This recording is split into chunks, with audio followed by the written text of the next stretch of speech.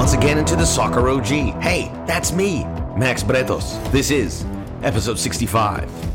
As always, and you don't have to do this in this particular order, but as always, we remind you to rate, review, download, share with a friend, leave a comment there, say hello. We really appreciate the feedback, and it will help us get better, right? To hear what you think. Maybe someone pointed out that I made this weird ticking sound with my tongue, so I've worked very hard not to do it anymore. So I appreciate that. Keep them coming. As this grows, and here in the World Cup year, we have a lot of exciting stuff to talk about. On today's episode, it's going to be very interesting, right? Because we're going to have the most interesting man in American soccer join us in the business end, Shep Messing. Kids, if you don't know Shep Messing, do a search. New York Cosmo, teammate of Pele, Beckenbauer, during an incredible era of soccer in this country. I did a search for him because I just want to prepare for this, obviously. And the first thing that comes up is a photo of him with Mick Jagger, and I believe it's at Studio 54. So do a search on Studio 54, kids. We want to get you smarter by going back in the past. And Shep Messing is an incredible guy. And now a broadcaster for the Red Bulls. We love him. He's also involved with Major Arena Soccer League, MASL, and we will talk about that here in detail because it's making a big comeback. And that's a big part of being American, right? Appreciating the arena game. In stoppage time, we will talk about the most interesting nation of all time. I don't know if it's all time, but the Colombia teams of the early to mid 90s, that national team, to me was spellbinding for better and worse. And with the loss of Freddy Rincon, and I will tell you why I'll be talking about it. We're going to look into that Colombian team a little bit, what made them so special, the personalities, and why I won't ever forget them. And obviously, it's a very tragic scene when you think about the untimely murder of Andres Escobar and the fact that they never reached their heights. I mean, this is a team that you could have said, could they win a World Cup?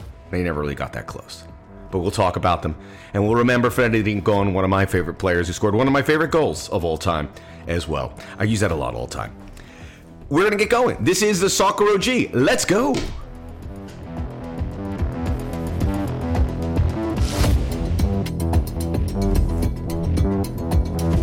Yes, indeed, we have a very exciting show for you. I can't wait for the Shep Messing interview. I haven't done it yet. You'll hear it when I do. And, Freddie didn't go, man. I was really bummed out to hear that. And the means that we lost him got hit by a bus in the passenger side and obviously apparently killed immediately. I was happy to see the outpouring from all over the world for Freddy Rincon, who was, a legend in many places in Colombia. He was huge in Brazil. But we'll get more into Freddy Rincon a little bit when we talk about the stoppage time and obviously Shep. And we're going to talk about the indoor game as well, which, I've gone out and seen a couple Ontario Fury games, right? Have you? So Major Arena Soccer League, they're all over the place. They're growing. We spoke to JP De La Camera. We'll talk to Shep, who is also involved, and we'll talk about what he's doing with MASL. I want to start this week to talk about Zach Steffen, okay? And he got to play for Manchester City, and it was the FA Cup semi-final against Liverpool. So this is a massive game. Pep Guardiola plays his backup goalkeeper. Ederson doesn't, and Zach Steffen playing for the first time in a month when he played the quarterfinal of the FA Cup. Has this awful moment where he doesn't see Sadio Mane or something happens, and Mane slides in, knocks the ball in the net, and Liverpool would go on to win the game. I've Twitter there, and I was guilty of it. I came up, and because I said something along the lines of, this is not an isolated incident. What we're seeing with Zach Steffen shows that not playing on a regular basis is a problem, and maybe we have to keep this goalkeeping situation for the U.S. men's national team open. Not that many characters, obviously, but something along those lines. I should have read it for you verbatim. I thought it was a very good tweet. I looked at Twitter. Everyone was ripping him. And hats off to Jimmy Conrad, former guest here. And he sent a tweet. He tagged Zach Steffen. He goes, hey, man, everyone makes mistakes. And he showed great goalkeepers making mistakes. We're still pulling for you. And it was very touching. And we really went above and beyond the pale. But I guess that's part of the soccer culture, right? We have to hold... And we're in an echo chamber. If you're not into that soccer Twitter, it's a mess. It's awful place. I really don't enjoy it. But we have to participate in it. But we are repetitive. We steal thoughts. There's a lot of lecturing. I don't know how basketball or football Twitter is, but the soccer Twitter, especially American soccer Twitter, and it's all of us. It's me too. I mean, I got to be better. But look, I stand by that Zach Steffen. We have to be critical of him. And by the way, before I continue, a reminder that to check out the Soccer OG on YouTube under my name, Max Bretos. I will get in depth about U.S. goalkeeping and Zach Steffen. That will be posted late Sunday night. Or actually, you're probably listening to this Monday because I'll be posting this Monday on the podcast. So check out Max Bretos, the Soccer OG, the latest videos. Check out the old videos. Check out the old Soccer OG podcast here as well. And I've noticed a lot of people doing that. And that, I got to tell you, is very satisfying. When someone maybe in their free time listens to an old podcast of the Soccer OG, just for their listening, just to pass the day. That is thrilling. So appreciate that. Keep on doing it. And maybe you'll be listening to this one as well. This is a good one. I'm excited about the business end with Shep as well as stoppage time as well. So we talk about Zach Steffen, and is the criticism fair? Yes. But everyone piled on, and I felt really bad for him. But this is the way it's supposed to be, right? This is what they do in Brazil and England times 10 and Italy if players don't perform. So he tweeted about it, and he certainly had the support of his manager, Pep Guardiola, who kind of said accidents happen, and they do. But Zach would say it's a tough pill to swallow. Trials and tribulations, failures and successes, that's life. I'm sure he didn't see the American outpour. I'm sure they would stay away. They're probably told to stay away from that Twitter because it's just going to bum you out. But I have to ask, is City okay with that? Have a goalkeeper who, when he plays, is shaky. He really had. Going back to these older FA Cup fixtures, you could see it. And we put it under the microscope because that's the only sample size we have of Zach Steffen. So does Man City keep going and say we're going to, A, play our backup goalkeeper in a FA Cup semifinal? Or B, are we going to find another backup? And does Zach Steffen, and there have been reports about him leaving, I don't know if they're legit reports, but we did see that kind of, it makes sense. Somebody has to step up, and he needs games, and we'll get a better idea of where he's at. But the more I see of Zach, he's a good goalkeeper. He's not this elite prospect that we all thought. Incredible athlete. Is built to play the modern game, but doesn't really play it as well as you would like. So I hope he comes back and proves us all wrong as a goalkeeper because it solves a problem. And I met him a couple times, and he's a good dude. He's a good dude. I am pulling for him, but it was an interesting moment for American soccer Twitter, right? Because my whole timeline was Zach Steffen. It was crazy. Let's get going. This is the Soccer OG. We'll be up next with Shep Messing in the business end. Let's go.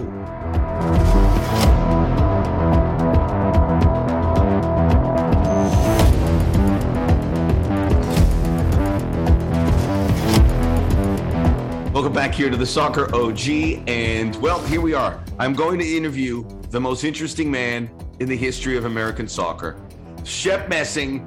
Shep, I don't even know where to start. I know we're going to talk MASL because you're the chairman. It's exciting because the indoor game is interwoven into American soccer as much as anything. But I'm excited about where we might be able to take this. Obviously, people remember you from the Cosmos as a teammate of Pele, partying at Studio 54. Do you remember? I mean, do you recall those days? I mean, because I'm getting up there and I recollect some of these things, but when I do a search on you, the first thing I see is you and Mick Jagger. Max, first of all, great to be on with you. Great to see you. Look, you know, the best thing about anybody's life in sport, the relationships, right? And I joke around that I've made a living for 50 years with three things on my business card: Harvard, Olympian, and teammate of Pele. But it's the friendships that last forever. Do I remember anything? Look, those were wild days. I think they have some things that are black in my memory. There's some things I don't want to remember. But Max, I wouldn't trade my life for anybody. You know, a lot of players today say, "Do I wish I were playing today with American players playing at big clubs in Europe?" and I tell them, are you kidding me? I played with Pele, Franz Beckenbauer, against Johan Cruyff, Gerd Muller, Nieskin. So I wouldn't trade my journey for anybody's. If you have a chance, there's a documentary once in a lifetime. Shep is in it. You can get an idea of the New York Cosmos in that time. And if you're a soccer fan, because I hope I'm bringing in a younger audience, some younger folks are watching, but to learn the history is very important because that all led to the next thing. And it was it's also when you look at what happened back then, it was when we look at Major League Soccer, it was a lesson on what you could do, what you probably shouldn't do. But to me, it's almost incredible that it ever happened because it was so big. It was so massive. Certainly not just in New York, but when you mention the players that are playing all over, and now so many still are in the States, and a guy like Ray Hudson and guys that are all over. George Best, who people still go by his bar that used to be there in the South Bay here. There is that connection, and it comforts me to know that happened. And these players like yourself were here and playing back then. Max, I think it's human nature to have selective memory. So many people, and we're all proud of Major League Soccer. What a phenomenal success over 25 years. But pro soccer didn't start here in this country with Major League Soccer. And I think part of the joy for me is I was there when it was nothing, with 800 people watching New York Cosmos game. And then Pele comes and Franz, and soccer in New York, it captures the imagination of New York and the country and the world. So to go from 800 fans to 70,000 fans, and you touched upon it, Johan Cruyff in LA, Gerd Muller, Ray Hudson in Fort Lauderdale, the Tampa Bay Rowdies. I mean, it exploded and then it died. But I think that generation, that decade laid the seeds, the foundation that we see today. So great times. I would imagine there was a time that soccer could have bypassed this country altogether without, certain investors, without certain personalities getting involved at the game at the right time, because Americans are always used to their sports, and that's fine. That's the way it is. And soccer, I think, would always have a role here, but without that, without the early days of the Cosmos and the games in the 70s, and MLS wouldn't have even attempted to do that. I mean, is that fair that without these brave moments that we had, that soccer, because the American public is always looking to pass on and are very proud of their own games, and that's fine. But I always wonder if this didn't happen, would we have like a World Cup effort that would pale in comparison to what we're doing now? It could have been like the Wild West or something when you look at how soccer would have been in this country without these moments across the board. If someone said, we're going to do Major League Soccer, we're going to do the NASL, these things, someone had to take a risk, and they did. And thank goodness, because now I'm making a living covering the sport. You're making a living. So many others are. And the future is very bright. Max, I think it's, I don't like to look back. I like to look forward, but I think there's a progression in life and in sports and entertainment where, had that generation of the NASL not existed, Major League Soccer, I don't believe, would exist, or the World Cup here in 1994, because what happens, those 8, 9, 10-year-old that were fans of the Tampa Bay Rowdies or the LA Aztecs or the New York Cosmos, they were then business executives when they were 40, 50 years old, who remembered the joy they got as a child watching the stars of those days. And they were now in a position where they could do something about it. And look, it all happens for a reason. And again, I wouldn't trade my journey for anybody's. I root for our American team at the World Cup. I follow the guys that are doing well in Europe, but I'm American centric. I watch Major League Soccer, and we'll segue to Major Arena Soccer League, but I don't watch a lot of European soccer. I don't watch South American. I'm here. I want to watch Seattle against Portland, not just because Good we're man. working in it. Yeah. This is my joy. And I'm glad to have been a small part of it. Well, when people think of the NASL days, it's the ones that were truly American. I think of you or Rick Davis, those guys, and that's the connection we had. Because otherwise, we were looking from outside in, and that I think many people could see through your perspective. And just hearing you say that, how proud about being an American and watching the American game go. I do the same. It has its flaws, yes, but we go along there till it's a finished product, and we're getting closer to it every day. And by the way, you just threw out Harvard like nothing. I was looking. How many degrees do you have? I mean, you were a learned man by all means. Was it NYU? I was looking. I go, wait a minute. Shep spent a lot of. I mean, how could you go to Studio 54? It sounds like you're in classroom the whole time. I do have great stories, and the great thing is they're all true, right? So it's so interesting. I grew up in a household, one of 5 children, where sports were not a priority, education was, and I went to NYU, not happy there, and transferred, and said to myself, look, what's the best of the best? How about Harvard? So I applied to Harvard, got in, graduated with an honors degree. And at the same time, I was actually traveling around CONCACAF as part of the U.S. Olympic team. We had to go through qualifying. And so my senior year at Harvard, I'd have to be playing a game down in Mexico at Azteca in Mexico City. And at Harvard, they don't allow makeup exams. Wherever you are in the world at the time of the exam, they'll send a proctor down there. So I'm sitting at the pool in the hotel in Mexico City, getting ready to play Mexico, but I had a final exam at Harvard. So a proctor came out, I'm sitting by the pool, I'm drinking a beer, and he said, I have to be here while you take the exam. So I think I got an A-, but that's amazing. I've had a good life. But I would have never been, not that I had the grades together, I wouldn't have been able to hack a place like Harvard for that very reason. I would have been a puddle. I'd have collapsed because of the demands academically for a place like that. So that's a badge. I went to Harvard. Yeah, but again, they're soccer, and I'm not going to be soccer centric, but at Harvard, I was on the Olympic team playing qualifying games, and they didn't know I had transferred schools. So one day I walked out onto the soccer field. The coach was Bruce Monroe. And I said, hey, I'd like to play. He goes, who are you? Our team is all set. Have you played before? I said, well, yeah, I'm actually the goalkeeper for the U.S. Olympic team. And he said, okay, you could play. And that team at Harvard, it's a microcosm of our sport. My roommate was a guy named Charlie Thomas on the Olympic team for Gambia.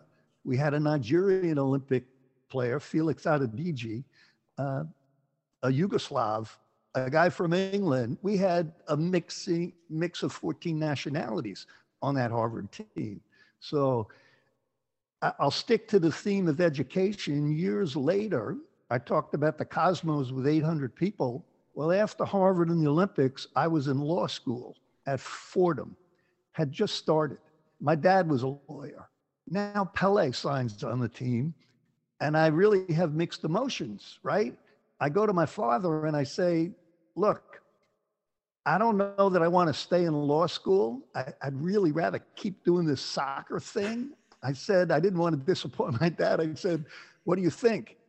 He said, Shep, the last thing the world needs is another lawyer. go follow your dream. So I've been lucky. Man, what a wonderful thing for your dad to say. And I don't know how you could ever be disappointed when after NYU and Harvard, he's at law school at Fordham, which is a very good school, especially what I did in broadcasting. And when I was at ESPN, there's 3 or 4, superstar guys from Fordham.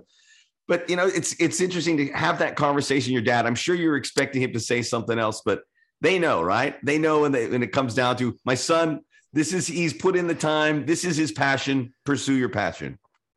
Yeah, look, life changes generation by generation. I watch kids, and you do, playing youth soccer or youth basketball with the parents on the sideline.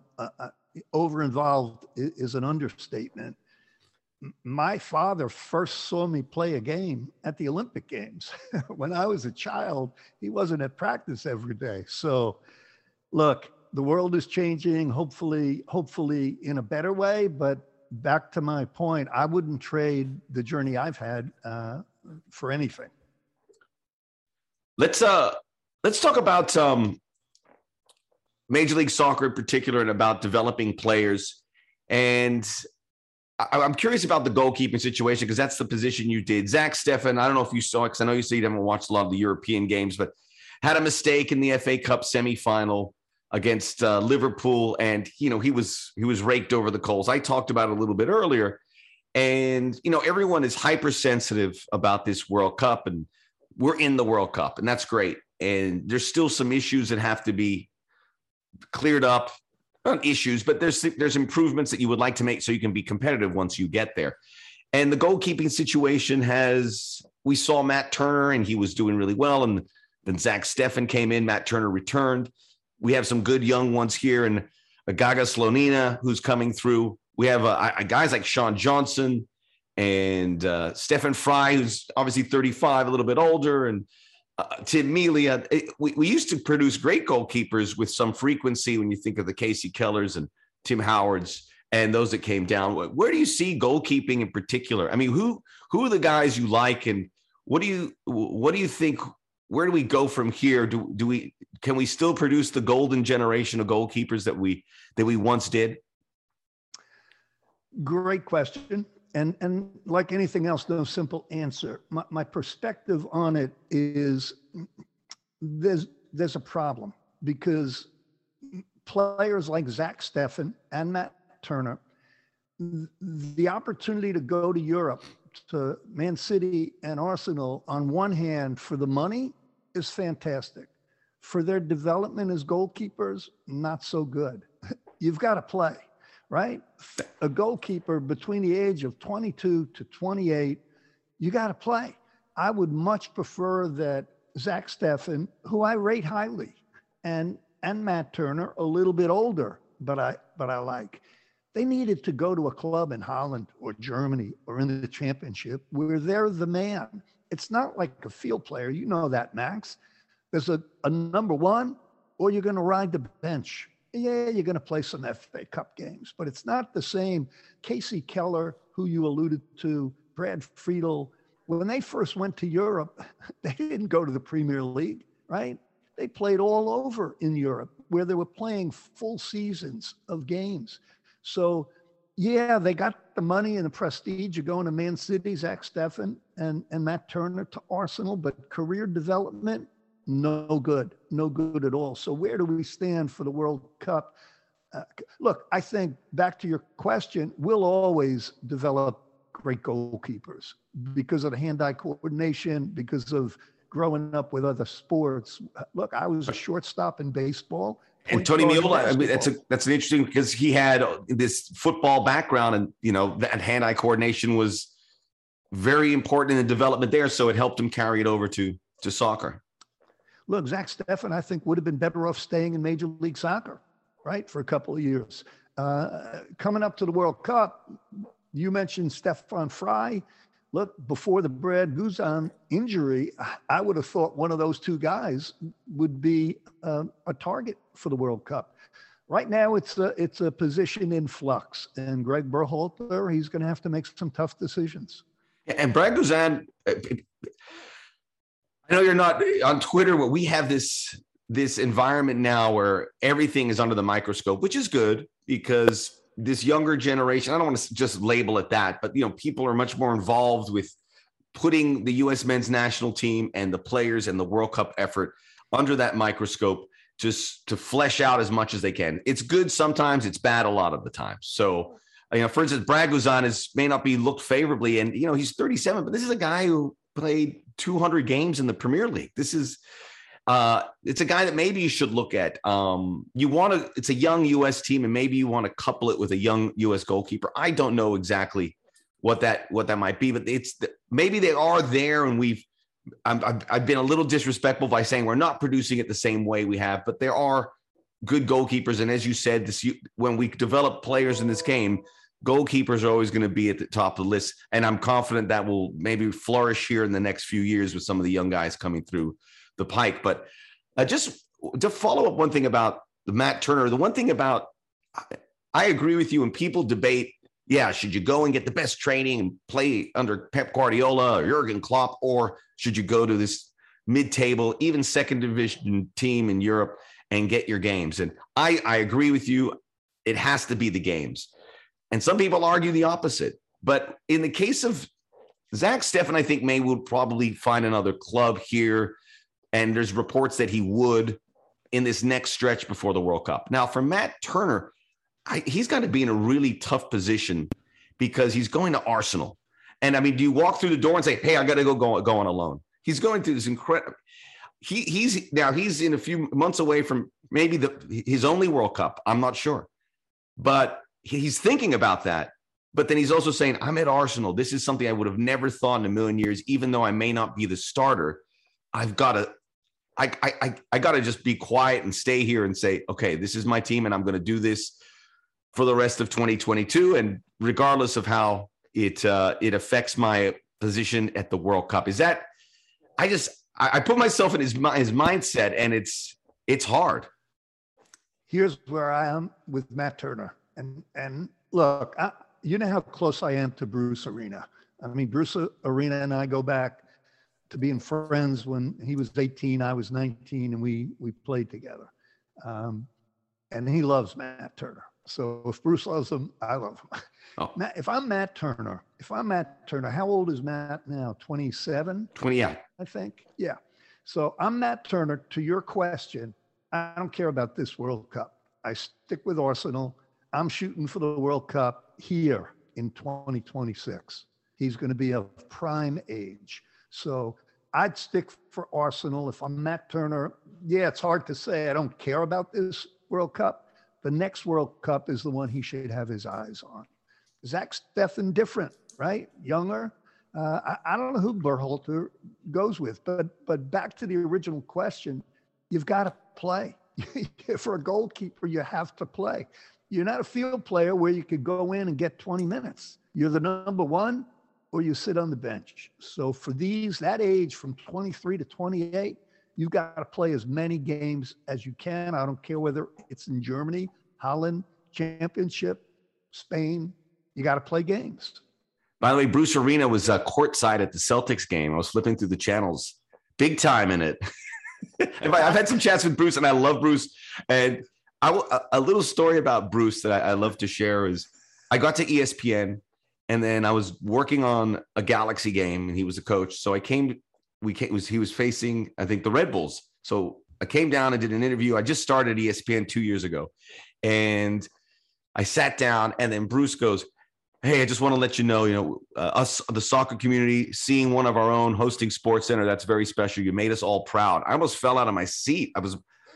I got welled up. And he just shows a lot about the quality of this guy, that he would say that to me when I would never expect it, and kind of put you under the wing of like, we're all together in this. And that meant a lot. Look, I could talk about Bruce forever, but that's Bruce. Bruce is so much quality. I look back because I'm a multifaceted sports fan. He's among the greatest managers, coaches in the history of this country in any sport. I'm talking about John Wooden in UCLA, and obviously Belichick, and Coach K. Bruce is a leader, and that gesture with you is his strength, right?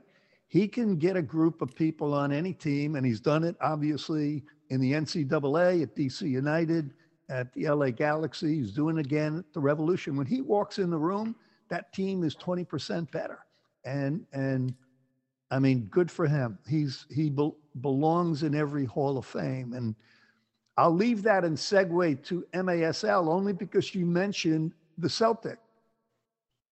I am chairman of MASL, and Nets are playing against the Celtics. So here's what happened, Max. I played indoor soccer. We talked about NASL and then the void in the marketplace and then Major League Soccer. Well, for 10 years, the biggest pro soccer in this country was the Major Indoor Soccer League. And we were having huge crowds in St. Louis and Cleveland and Buffalo and LA and New York. I won 4 championship rings with the New York Arrows. So about 5 years ago, the Russian owner of the Brooklyn Nets, Prokhorov, reached out to me, wanted to have a meeting. I said, wow, what does he want to meet with me about? And I met with him in New York City and his staff. And they had just won a bid to renovate the Nassau Coliseum on Long Island. And his senior VP of development grew up a New York Arrows fan. And Prokhorov said, Shep, the Brooklyn Nets would like to partner with you and put an indoor soccer team at the Nassau Coliseum. I didn't even know there was a league that existed. I wasn't aware of MASL. It had dropped down over the years, but they had survived. So I reported back to the Brooklyn Nets. I said, look, here's where the league is at. And they said, look, we love the sport, but it's really not the right level for us. If you build it up, we'll put a team at the Barclays Center or at the Nassau Coliseum.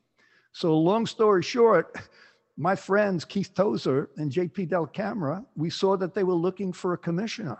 And we said, let's go for it. Let's take this league and let's see if we can return it to where it used to be. Sold out arenas all over the country. And we're having a blast. We're in our playoffs right now, the semifinals. San Diego's playing Chihuahua. Chihuahua, Mexico. That's what I'm saying. You guys have even crossed borders to field teams. How's it been received in Mexico?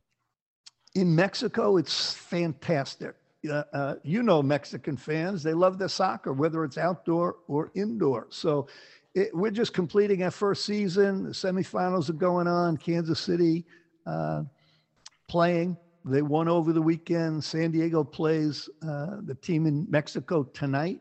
And we'll wrap up in another 2 weeks. So I love soccer. I love it indoor. I love it outdoor. And Max, you know, for a goalkeeper, you play indoor, you're like in a shooting gallery. You're sharpening your tools in there for sure. That's having a lot of fun. Would there ever be a possibility, like obviously it runs concurrently in many ways with what's happening in MLS, but a goalkeeper looking for an edge to play some indoor games, it has to provide that. Yeah, it definitely does. I mean, your reflexes, your skill set, your reaction time definitely enhanced for the indoor game. But we're looking for this league, Max, really to grow. I mean, knock the socks off people. I think we can, within a couple of years, reach a stage where we're getting 10, 15,000 fans at 20 different stadiums all across the country. And you're the chairman. So we spoke to JP about it before. Let's talk about the history a bit, because it is viewed very favorably. And I remember ESPN watching those games, and it was the names, Steve Jungle and Hector Marinaro. People remember these guys because they were electrifying. They were so entertaining. And it was in the bloodstream. You would watch these games and they were accessible, and anything that was so well attended, you would draw your eyes to it. And you even said about the investors, they used to be fans of the Arrows. How much do you see that how much of the old version of the game, which hasn't changed much, but looking at the fans that once did that, people that remember fondly these players, and I have conversations about it all the time when they talk about their favorite player from the MASL in those days. How important is that history to set the table for what you're doing now? You hit it on the head, Max. And I can't disclose anything now, but the people reaching out to us who want to invest in the league, who want expansion teams in markets like Las Vegas or Nashville or Austin, Orlando, the people who now have the money, know the sport and want in, they're calling us. And remember, there's a generation in the 80s of people like, I don't want to name the names, but they are pillars at the top of the pyramid in American sports. They may be with NBA teams, NHL teams, They have money. They grew up with indoor soccer. And as soon as Keith Tozer and JP and myself took over, they've been calling to say, you know what? We want back in. So Yeah. in a perfect world, we're going to really elevate the level of play, the media, the publicity, and attendance. I tell people all the time, one quick one, because I'm fortunate, right? I played with Pele in front of 77,000 people at Giant Stadium, played at the Olympics. I want to say one of the most, but it could be the most electrifying game I ever played in was in St. Louis, Game 7 of the championship at the Checker Dome, New York Arrows against the St. Louis Steamers, sold out, 18,000 people, the music, the horns blaring. It was wild. It's a wild atmosphere, and it's a great sport. Do you get the former players, the legends, involved in some way, shape, or form? Because I know that would carry a lot of weight for the traditionalists, the nostalgic ones, because it's a new game. And look, they have a team here, the Ontario Fury. It's a really fun night out. You can take your family, and you're not going to ruin your wallet, so to speak. And it's fun, and it's fast, and it's a good night out. But looking at some of the legends, have you had chats with them and see if they could be involved? Absolutely. We're gonna set up a program at the league office for those Julie V and Zoltan Toth, all of them, Steve Jungle, Branko Sagoda, the list goes on and on. Preki was in there too, right? Yes. Preki too, and then our women's U.S. national team coach, he started here in indoor soccer. Right. So there's a legion of people out there. We're going to embrace them. We're going to bring them back into the tent. And who knows, down 3 years from now, Major League Soccer buys us and we're all under one umbrella. That's great. I can't even imagine the amount of work you guys have had to put on this, because it's a labor of love at first. But then, as you said, it must be inspiring when you see the response and people are interested, because it can only go as far if people see it. And people, when in the business side, it's dollars and cents.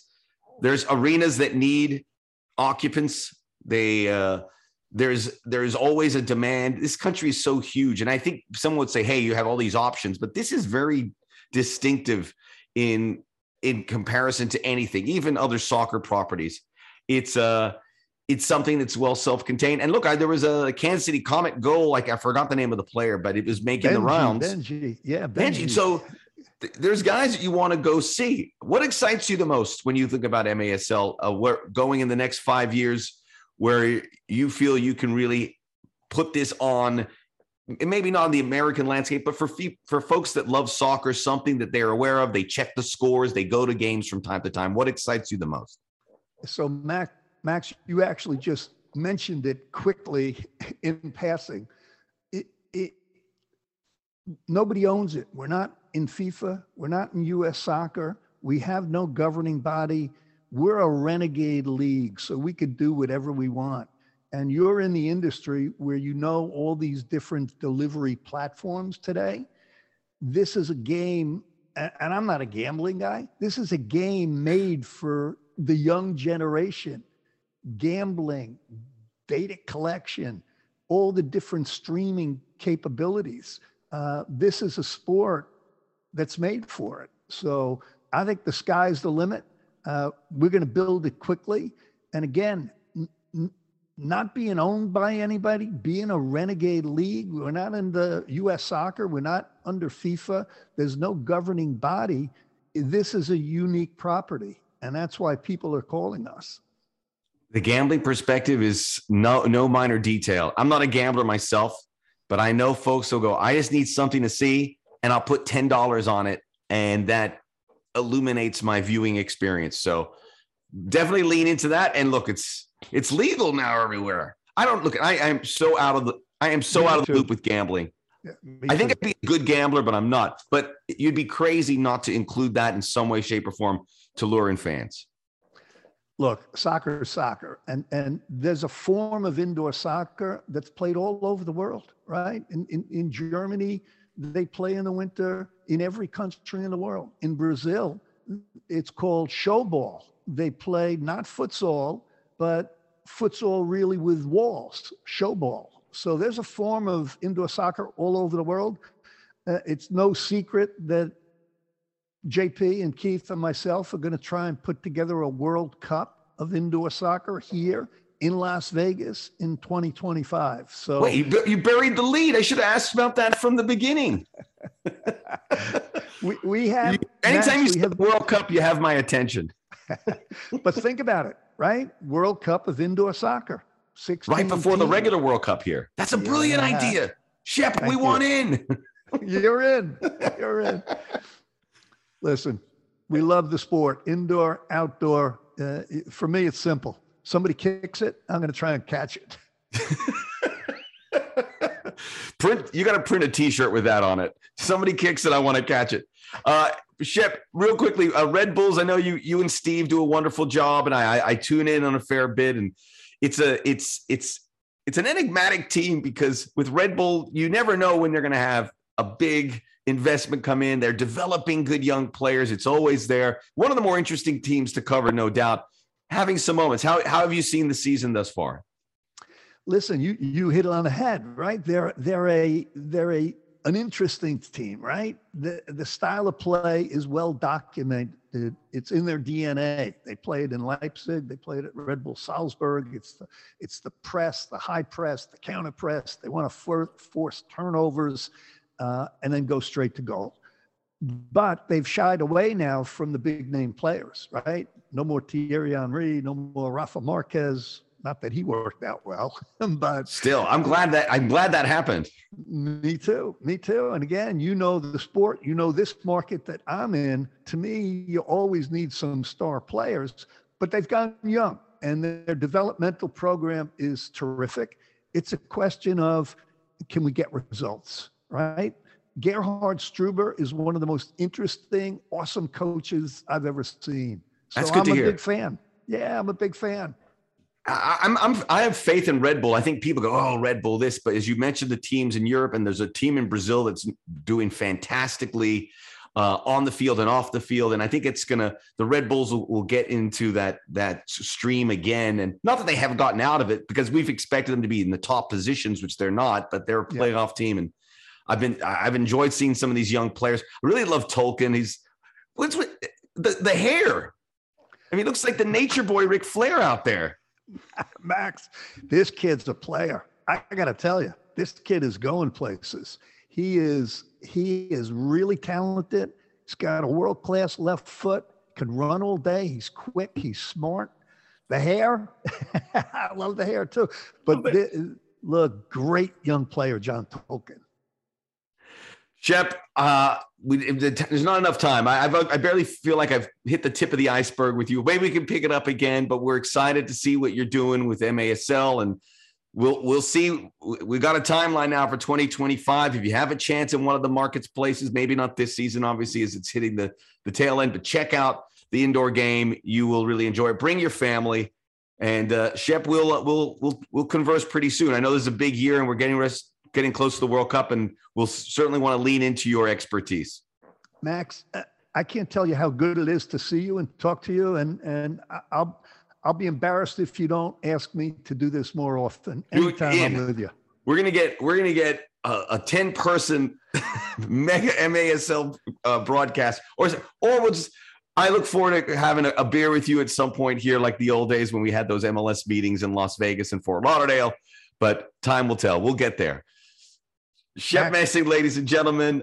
This is the Soccer OG. We'll be back with the stoppage time where we're talking about, for me, the most interesting team I ever saw. We'll be back after this.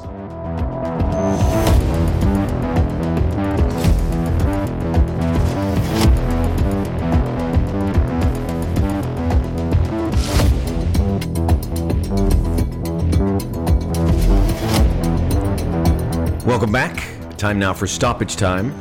And I want to talk about the most interesting team I've ever seen. And that is the Colombia national team from the early 90s. Got me to thinking, and we could say all the things about Freddy Rincon, who died in a car crash in Colombia at the age of 55. He was a big part of this team. And he was an important player for Colombians, certainly those in Cali.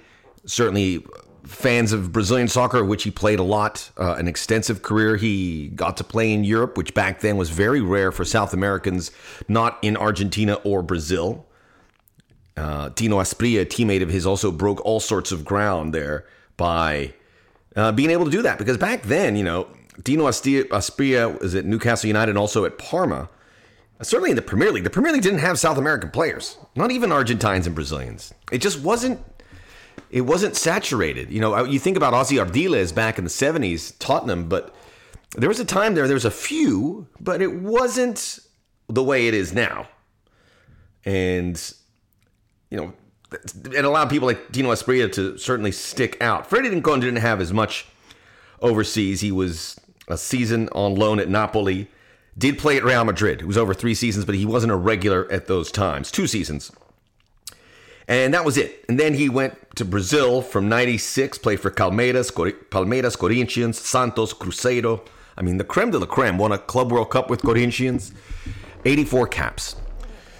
And Colombia is a country with a bit of a tortured sporting history. And they're very good. They had some breakthroughs at the Tour de France in cycling.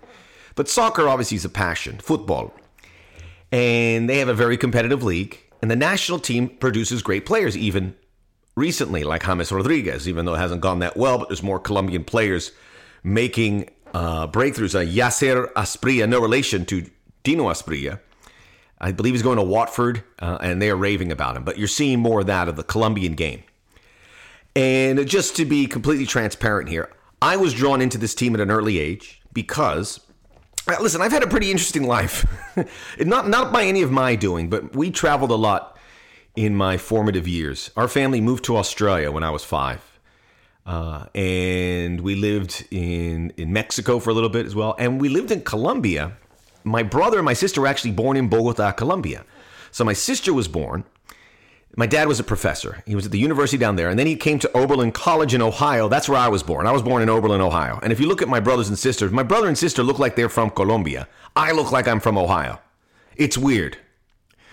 But I was like 2 weeks away from being born in Colombia, or maybe a little bit more than that. I should clear up my mom. I don't think she should be flying 8 months pregnant. But there was a gap. They went back to Colombia and had my brother. So me and my brother would get into the sports, and we first started enjoying the World Cup, the 1986 World Cup. We were actually in Mexico. My dad was working there, and we were getting into it. So a little bit. 1990, we were all in, and this Colombia team made it, and we knew the squad. It was an unbelievable team. They were in a group with the United Arab Emirates and West Germany at the time, and you saw the beginning of something very special. That was, of course, the World Cup in Italy. But Freddy Rincon was a part of that, and he scored this amazing goal in the 93rd minute. I actually posted on my Twitter. Go scroll through there, and it's this incredible goal that starts in the back, and then this sublime pass from El Pibe Carlos Valderrama to Rincon, who goes under the legs of, was it Oliver Kahn, maybe? I'd have to check that. Maybe it wasn't. Maybe that's well before Oliver Kahn's time. I don't know what I'm talking about. I should know that. Doesn't matter. We're talking about Freddy Rincon, and they celebrate. And that point was huge because it allowed them to get through to the knockout stages. So they squeaked through there. It wasn't a 32-team World Cup back then. So what was it, like 16? I'm kind of scrolling through here. It was 16 team. No, 20 team. 24 team World Cup. Colombia opened up and they beat the United Arab Emirates. Then they lost to Yugoslavia. Then they tied West Germany. That was good enough to get them third. And as a third place team, they went through. And without that Freddy Rincon goal, none of this happens. And this was a young team creating its trajectory, creating a whole new phenomenon, because Colombia did nothing in the World Cup prior. It's crazy because I think when you look at South America, you go Brazil 1, Argentina 2, Uruguay 3 with the history, and then you think Colombia could join them one day. They feel like they have the talent, but it never quite happened there.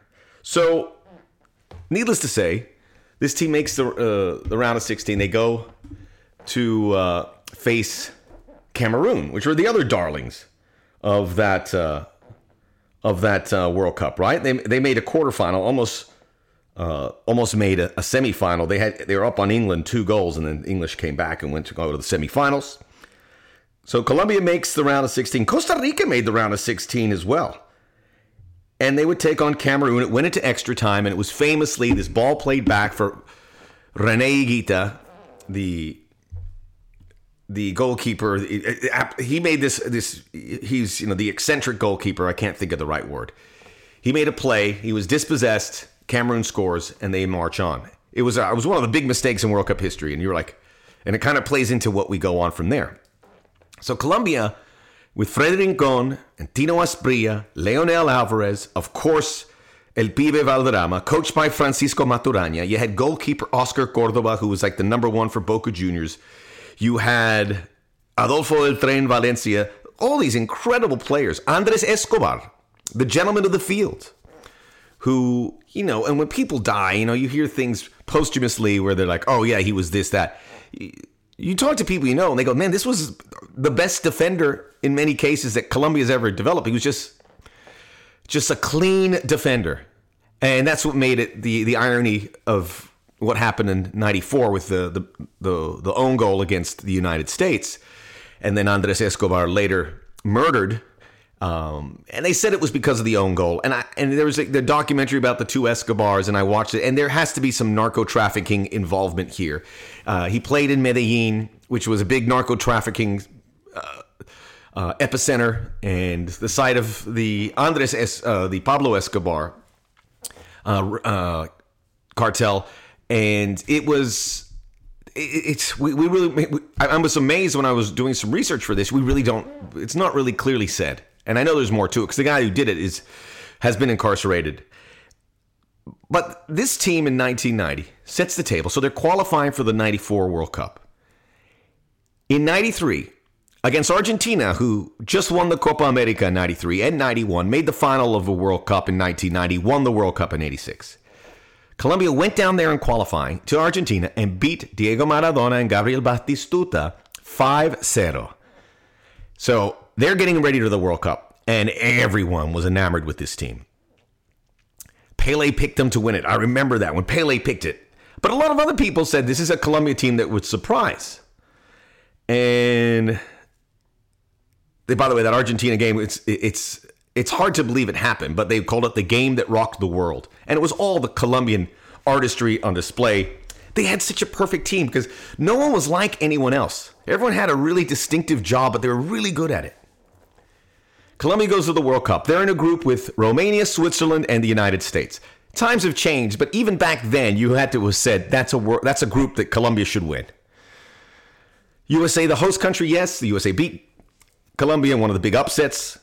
And then what about the Swiss and Romania? Romania had George Hagi. They were great. They won the group, Romania. Switzerland finished second with the USA on 4 points. Colombia 3. They beat the Swiss, but lost the other 2 games.